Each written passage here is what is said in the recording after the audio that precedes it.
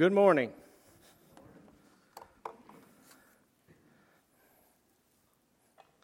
Snowing outside.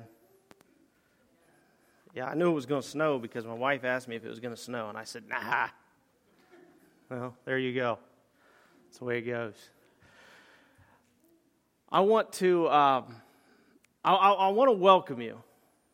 And I want to welcome you because today begins, I think, an incredible journey from the plight and state of mankind separated from God to a joining of mankind with God through Jesus Christ.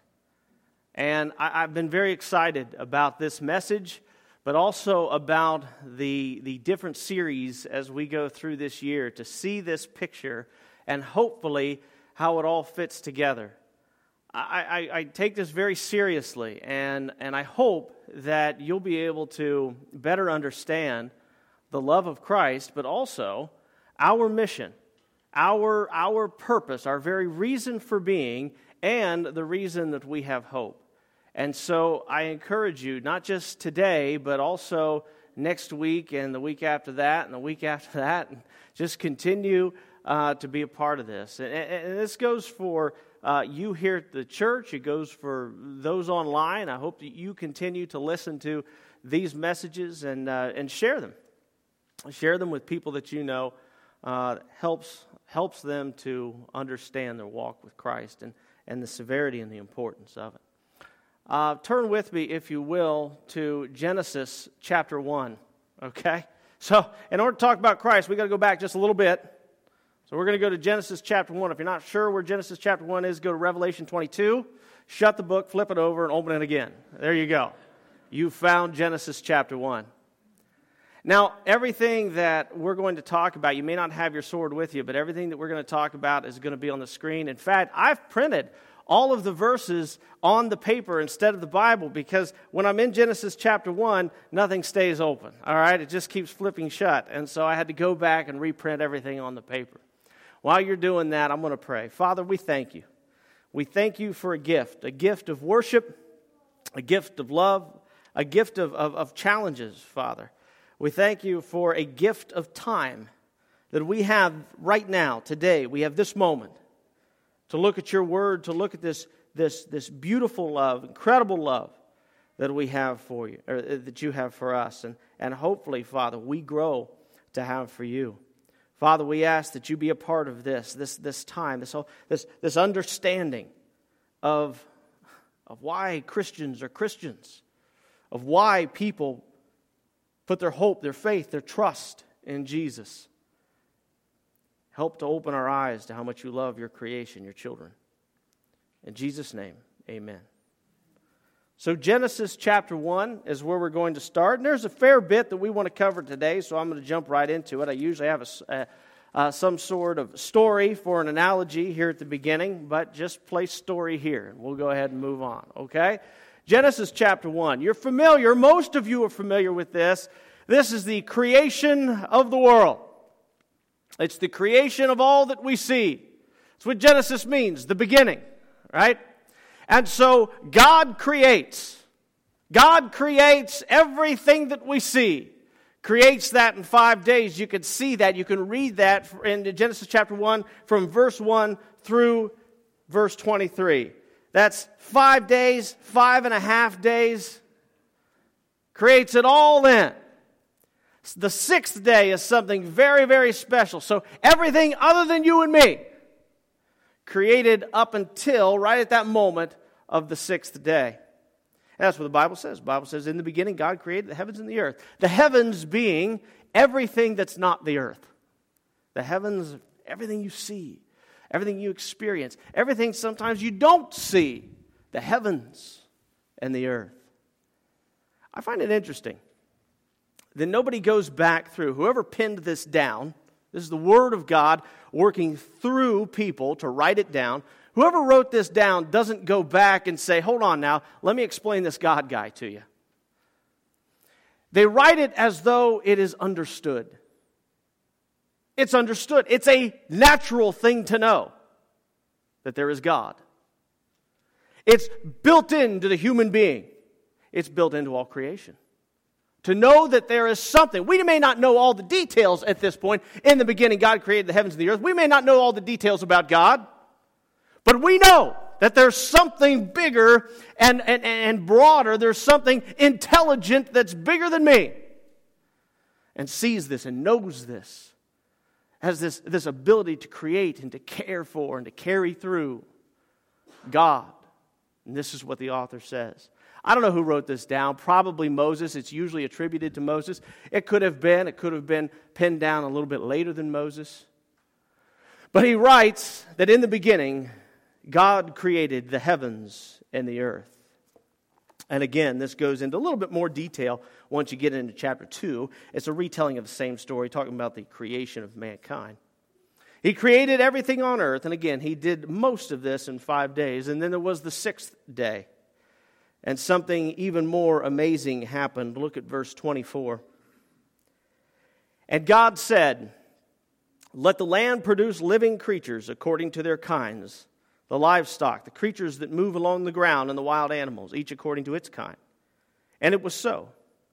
God made the wild animals according to their kinds, and the livestock according to their kinds, and all the creatures that move along the ground according to their kinds. And God saw that it was good.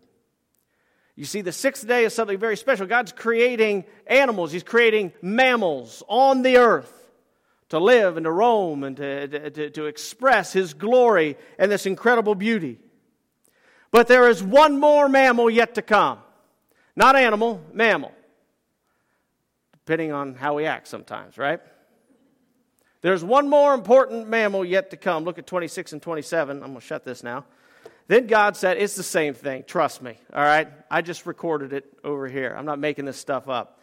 Then God said, "Let us make mankind in our image, in our likeness, so that they may rule over the fish in the sea and the birds in the sky." That is, run the place.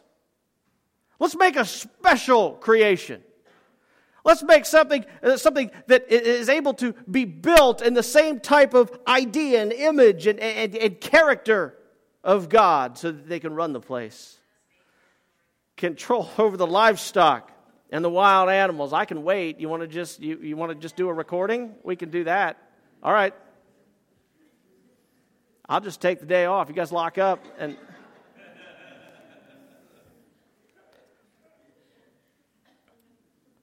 over the livestock. It's not possible. Can we just get this out? It's not possible to be embarrassed in this room. Okay? It ain't possible. All right? You love me, I love you, you love each other. That's what family is, right? Anyway, God's creating the earth, if we could have a moment. God's creating all of mankind to rule over the livestock and all the wild animals, over all the creatures that move along the ground. Verse 27, so God created mankind in His own image. In the image of God, He created them. Male and female, He created them. You see, mankind, human beings, was to be different. From the very beginning, this plan was to build something, create something special. Far and away, just the pinnacle of God's creation. Mankind had been created in God's own image. What does that mean? It basically means this, that man is created physically, but man also possesses a spirit. A spirit. An actual, real, live thing that you can't see and you can't touch, but it's a part of the building blocks of mankind.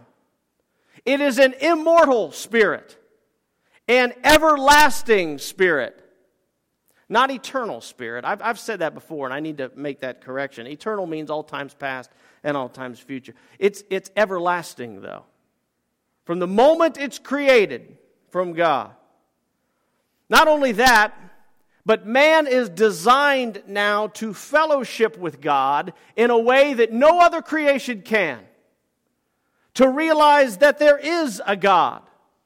Mankind is built to reason, built to create, built to imagine. Mankind is built to love and know that they love. Mankind is built to be transcendent, by the way. This is an incredible picture, an incredible gift that God has given mankind. We've talked about this before, and a very, very broad definition is basically this. Mankind, in their minds, can step out of their own life and look at their own life. They can look at the past, they can think about and predict and plan for the future, and they can also see how their life connects to all of these other lives and all of these other things that God creates. That's what transcendence is. We're built that way. No other creation is built that way. We can see, we can know. In fact, here's really what mankind is able to do. This gets into a little bit of epistemology. To know what he knows and know that he knows it. No other creature, no other creation can do that. To know what you know and to know that you know it. Mankind was created to enjoy God forever. By the way, emphasis on the enjoy. Mankind was built to enjoy the presence of God. Mankind was built to enjoy a relationship with God. Mankind was built so that God could enjoy a relationship with man. At this juncture, you gotta look around and ask yourself, what happened? What happened? I mean, if that was the purpose, if that's how we were originally designed, what happened? There's not only a lack of enjoyment in the presence of God, there's outright hatred of God around the world in our culture. What happened? Who changed? God didn't change. We know this. Jesus Christ is the same today, yesterday, and forevermore. So what happened? Where did this separation come from? Man was built to be free. A free creation. Freedom of the mind. Freedom of the heart. Look at verse 31. Jump down, look at verse 31. And God saw all that he had made, and it was very good. You have to remember that. God saw all that he made, and it was very good. This includes, church, mankind. This includes human beings. This includes beings just like you and I. Now I ask you, would you look around? In your experience, in your time, and in this time throughout history, do we say that it is very good? God created it very good. Because after the fall of mankind, church, I want you to remember the very good. The entire history, which is what we're going to go through, the entire history of mankind, the entire course of the Bible is to return to very good. We start out very good. We fall a long way from very good. And the entire journey, this entire, if you want to look at it, human experiment, is to go from very good to very good. In fact, we fall away so much that God gets to the point where he just wants to kind of just wipe everything out and start over. Talk to Noah about that. We start out so good and it gets so bad. There's a point in Jesus' ministry where someone approaches him, addresses him. He says, "Good teacher." Jesus turns around and he says, "No one is good. No one is good." But we were. We were. You were. I was. The human race was. Mankind was. In the very beginning, it was very good. And by the way, this isn't my opinion.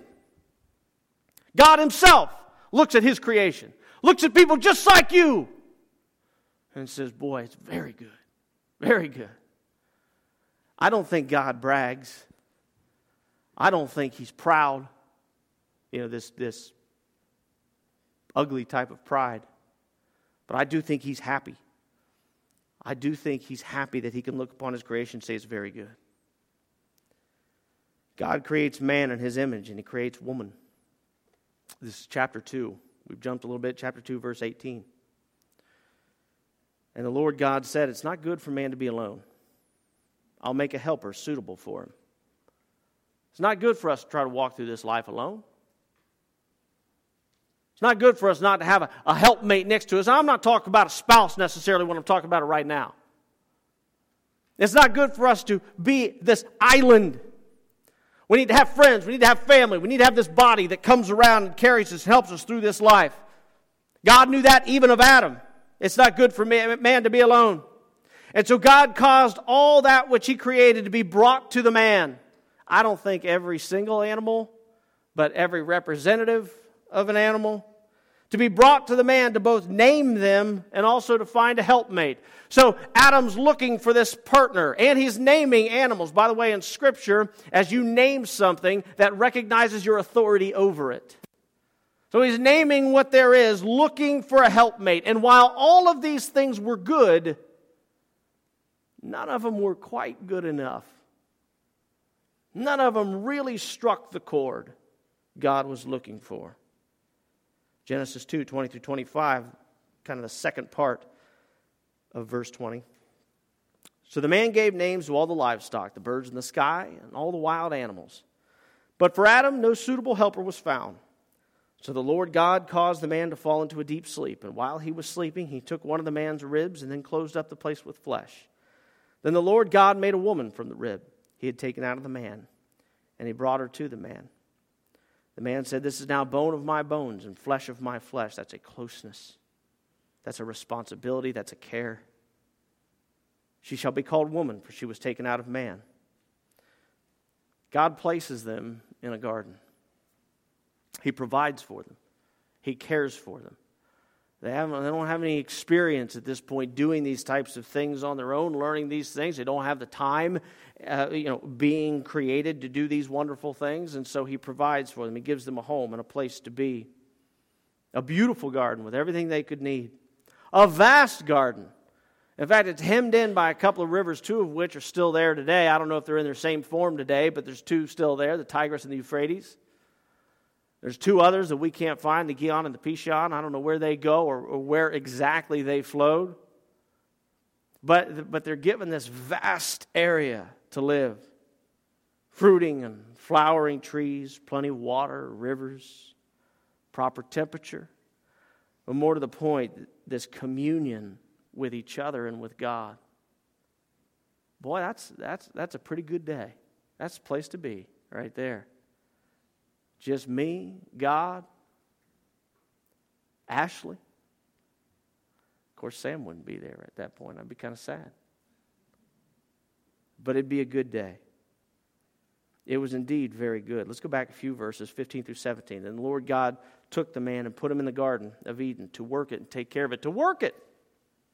What do you mean work? I thought there wasn't any work until the fall of mankind. No, it's just our perspective of work. Work is a blessing. Work is a gift. It's a challenge that we have, and it's something special that God has given to each of us. It's something that we can engage in. It's a gift that He gave to Adam to care for, to tend, to work the place that he'd been given. We were, I remember during our fall fest out here, we were loading up hay in the back of the truck, and I don't remember who it was. But one of the young boys, I was loading on the back. I was up on top of the haystack. And one of the boys said, "Boy, he gets all the fun up there." And I thought, man, I could hook you up with a couple of old boys this summer. You can have all the fun you want. I guarantee you. You'd be tired of all the fun you'd have. But he had the right idea, honestly. This work is a gift. And it was given to human beings until it was changed into something hateful. So they worked the garden. And the Lord God commanded them, "Look, you're free to eat from any tree in the garden, but you must not eat from the tree of the knowledge of good and evil.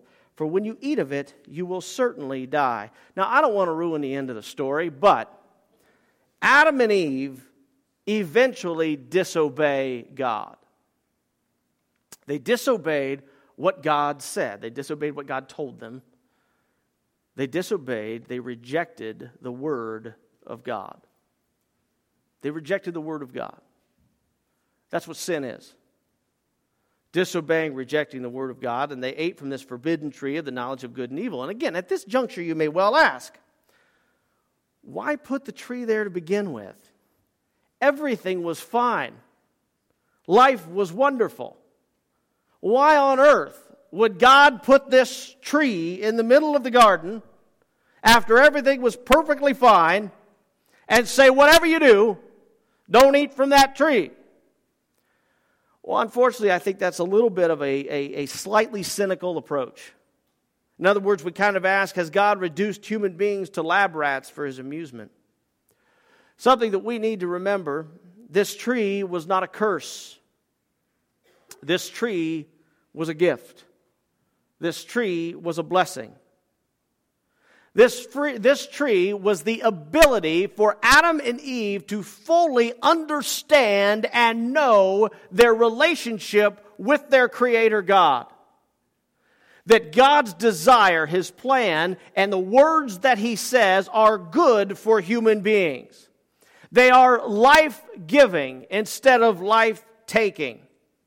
It was there to allow freedom of the mind, freedom of the heart, and freedom of the actions. God didn't want puppets. God didn't want robots. He wanted you and I to desire this relationship as much as He desires this relationship. He wanted to give you and me the chance to trust who He is, and what He says. He wants us to be able to choose this wonderful life with Christ.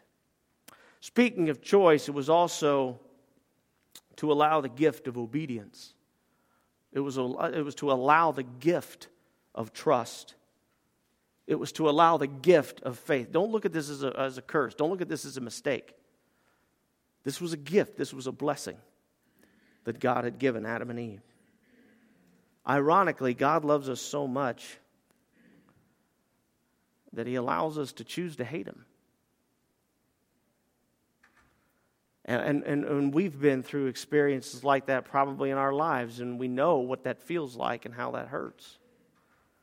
God experiences similar things when we reject Him and reject His Word. But with that choice, knowing that it was wrong, with this rejection and the separation of the Word of God, comes death. It's the same then as it is now. You want to walk away from trusting the Word of God, nobody's going to stop you. But you're separating yourself from that which gives life. You're separating yourself from that which gives meaning, value, and purpose. Look at chapter 3, verses 1 through 5. Now the serpent was more crafty than any of the wild animals. This is still one big story here, okay? We're only 3 chapters in. Now the serpent was more crafty than any of the wild animals the Lord God had made. He said to the woman, that is, the serpent said to the woman, did God really say, you must not eat from any tree in the garden? Come on. Really? Is that really what He said? The woman said to the serpent, we may eat fruit from trees in the garden. That's perfectly fine. But God did say you must not eat fruit from the tree that's in the middle of the garden. You must not touch it, or you'll die. You're not going to die, the serpent said. For God knows, verse 5, God knows that when you eat from it, your eyes will be opened, listen closely now, and you will be like God, knowing good and evil. Snake talking to Eve. Does this seem unusual to anybody at this point? Does this story seem a little strange at this point? I mean, this is usually where people check out. Okay, I thought you were talking about something real here. Snake's talking to Eve here. Satan is using this particular creation to tempt this woman. I wonder why Eve did not find this strange. It doesn't say that she was shocked. I wonder if she did find it strange that a serpent would talk to her.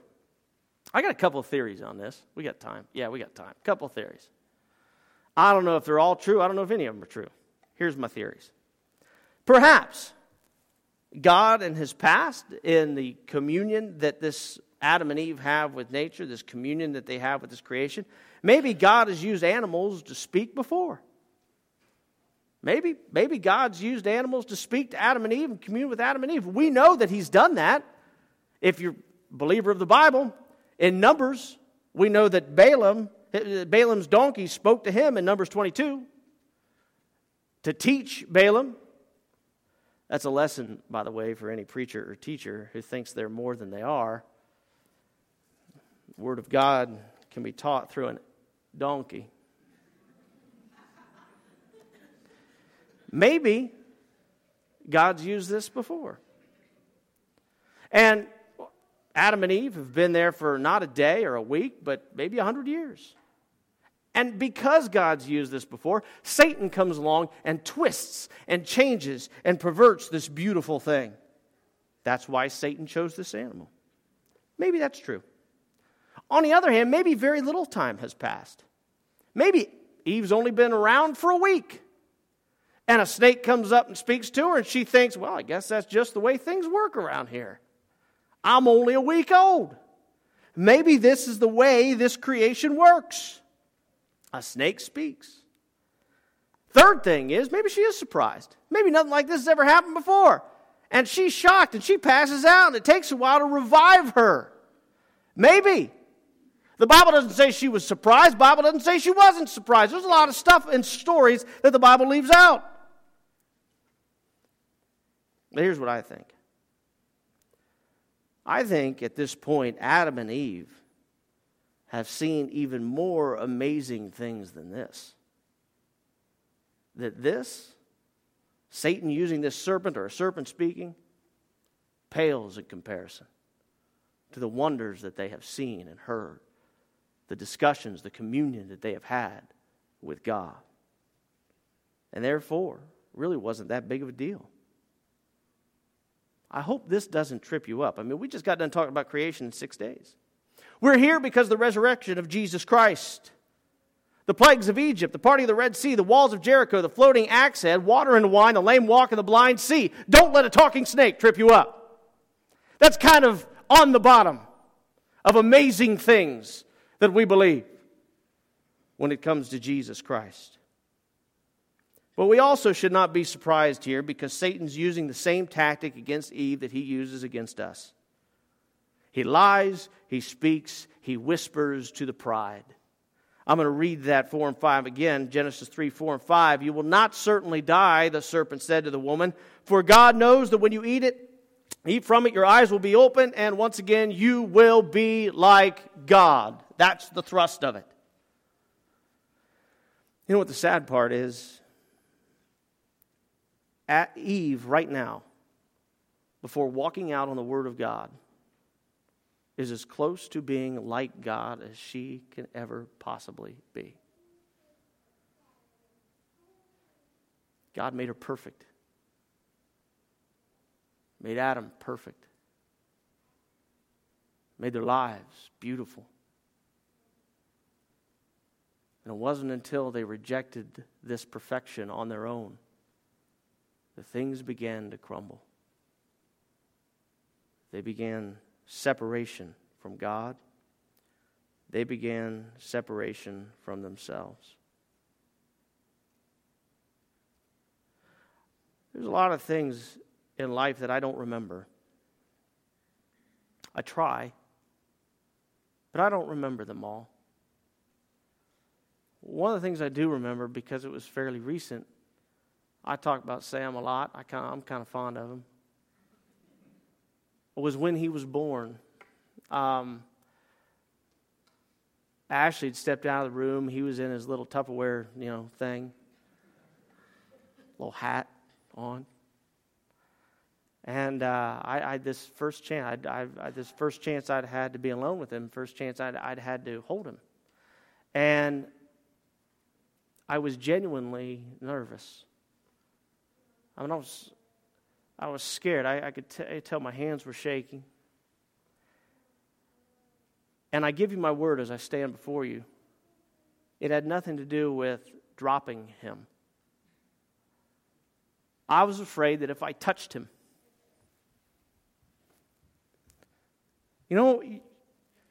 You know, you've seen your kids before. You know what beauty and perfection is? I didn't want to. I was afraid that this would be the first moment that he came in contact with something that was not perfect.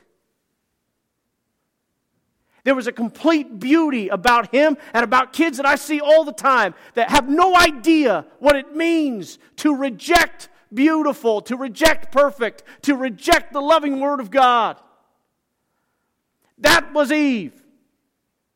That was you and me. Perfect in every way. So beautiful, you barely said it out loud. You spoke with whispers. No ill thought.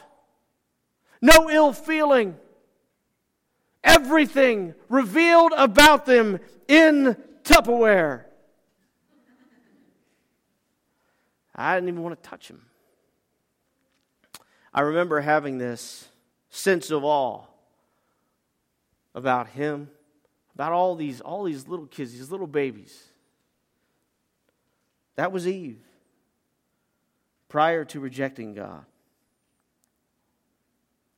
Verses 6 and 7 of chapter 3, when the woman saw the fruit of the tree, saw that it was good for food and pleasing to the eye, and also desirable for gaining wisdom, she took some and ate it.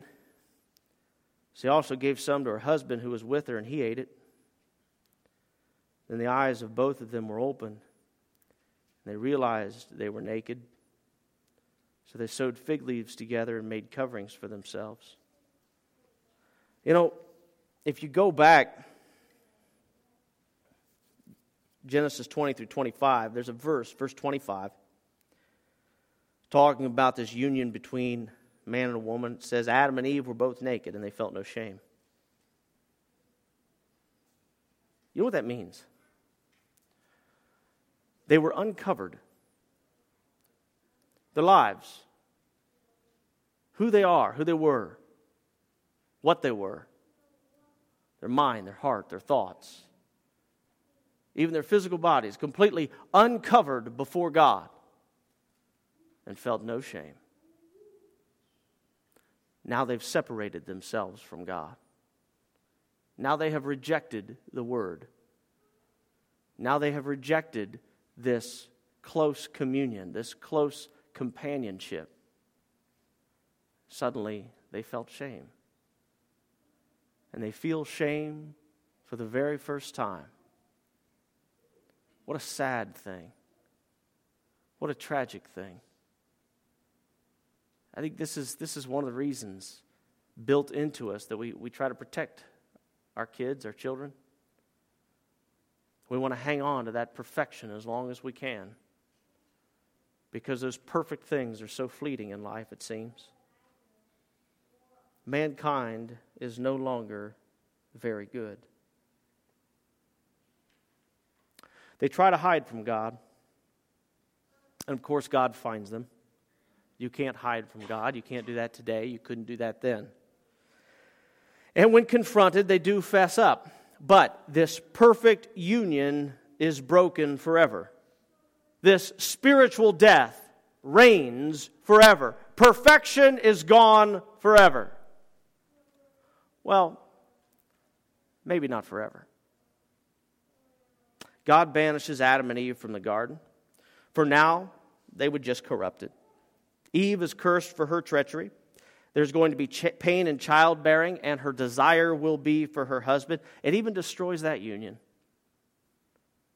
It even destroys that relationship. Suddenly, now, that relationship has changed. The earth was cursed because of Adam. No longer would work be an enjoyment. No longer would work be fun. He would have to work the ground for his very life. We are all cursed because of this, for we were taken from the ground, and to the ground we will return. That is the physical death. And death will now reign, and separation from God will be our lot, because mankind, this perfect and beautiful creation, has rejected the Word of God. Even the snake was cursed. You're going to eat dust the rest of your life. And there's going to be hatred between your offspring and Eve's offspring and all the people and all of these generations that come after her. Until, verse 15, until one comes along who's going to crush your head. Verse 15, I will put enmity between you and the woman, and between your offspring and her, your offspring, that's anyone who practices and pursues evil, between your offspring and hers, and he will crush your head, and you will strike his heel. Even now, not all is lost. Even now, God doesn't give up. Even now, God doesn't just walk away. This was the pinnacle of His creation that rejected Him. And even now, God's not going to leave. This is the very first time in all of Scripture, the entire eternal Word of God, we hear mention of Jesus, the Christ that's going to come. There will come a day, there will come a hero that is able to crush all that is bad, all that is evil. There will come a day when one will come along and will make it very good again. Even from the beginning, God had this love in mind. You know, I mentioned that Adam and Eve, once they were uncovered and exposed after they'd sinned against God, they felt shame. You know what God did? God killed an animal. First time that's ever happened. And He used the animal to cover Adam and Eve. They ushered in, through their rejection of God, they ushered in death, deserving of death, but God chose a different sacrifice to cover them. God never leaves us without hope. First 3 chapters of Genesis, that's the entire Bible. And from here on out, the Bible explains and fleshes all of this out.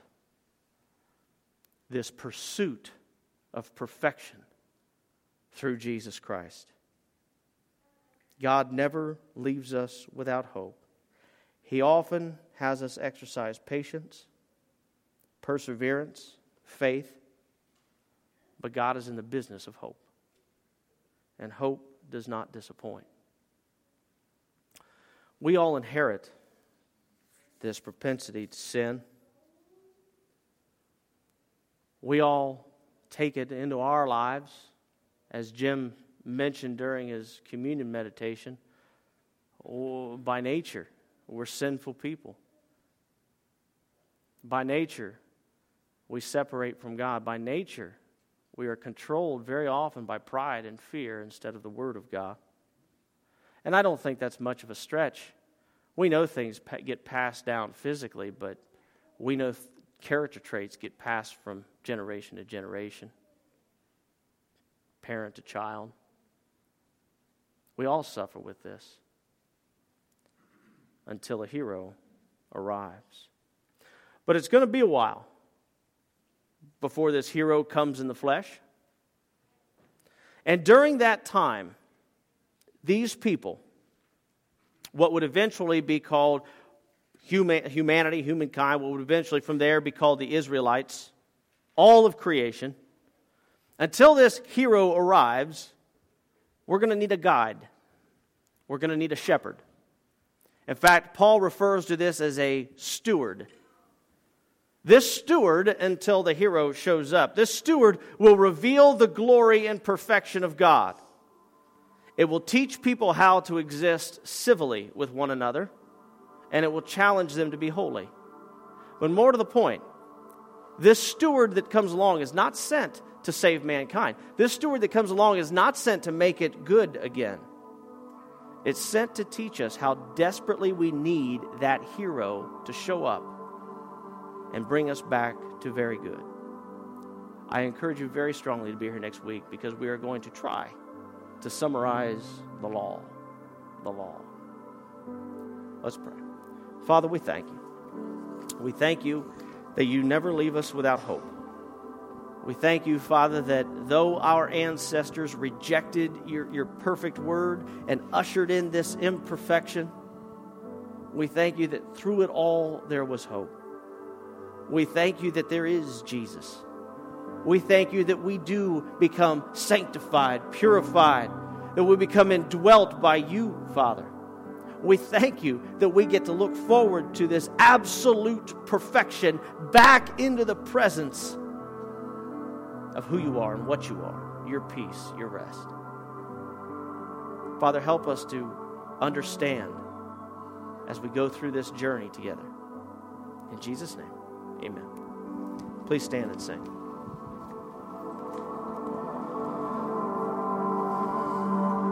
As we sing this new song this morning, The Blessing, this is our prayer over you as a congregation, over a church. Just receive it this morning. And as you sing it out, we pray that this would be the prayer of our entire church for all of us this year. The Lord bless you and keep you. Make his face shine upon you and be gracious to you.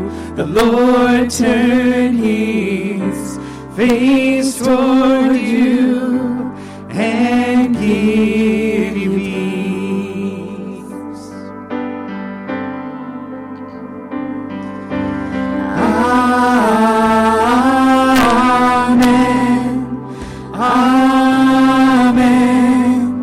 Amen.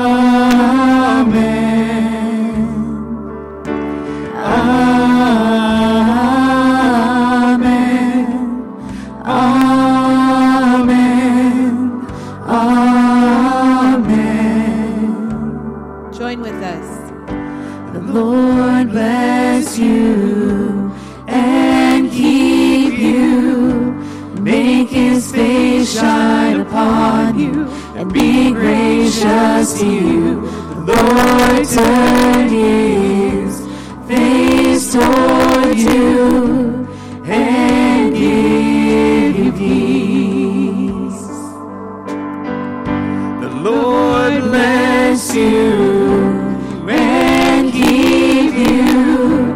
Make his face shine upon you and be gracious to you. The Lord turn his face toward you and give you peace.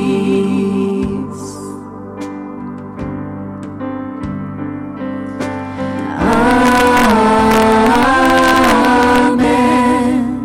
Amen. Amen. Amen.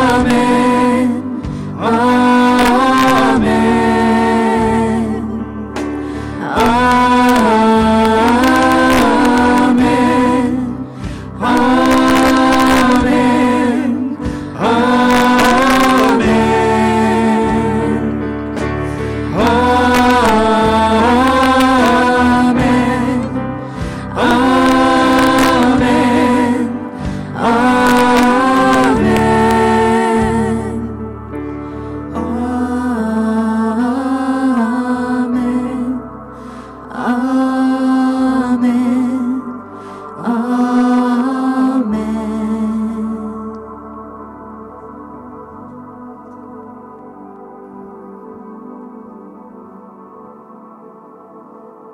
After church, not next Sunday, but the Sunday after, if you have questions about Jesus, if you have questions about how all this fits together, if you have questions about theology, if you have questions about the history of the church, and I mean the church around the world, I mean different denominations, I mean this church, show up, be there. You don't have to sign up for anything. We're going to serve lunch, and you and I are going to sit and chat, okay? That's all it is. That's it. That's all it is. No decisions made, nothing. Let's just hang out and get to know each other, okay? John W. at rushchurch.com. That's my website. John W. That's me. John W. at rushchurch.com. If you guys have a question and you want to email it, email that. John W. at rushchurch.com. Email a question, and we'll be able to address those as we sit and we commune together and we fellowship together. Let's pray. Father, we thank you. We thank you for the love that you have for every person in this room. We thank you, Father, that you have saved us for eternity through Jesus Christ.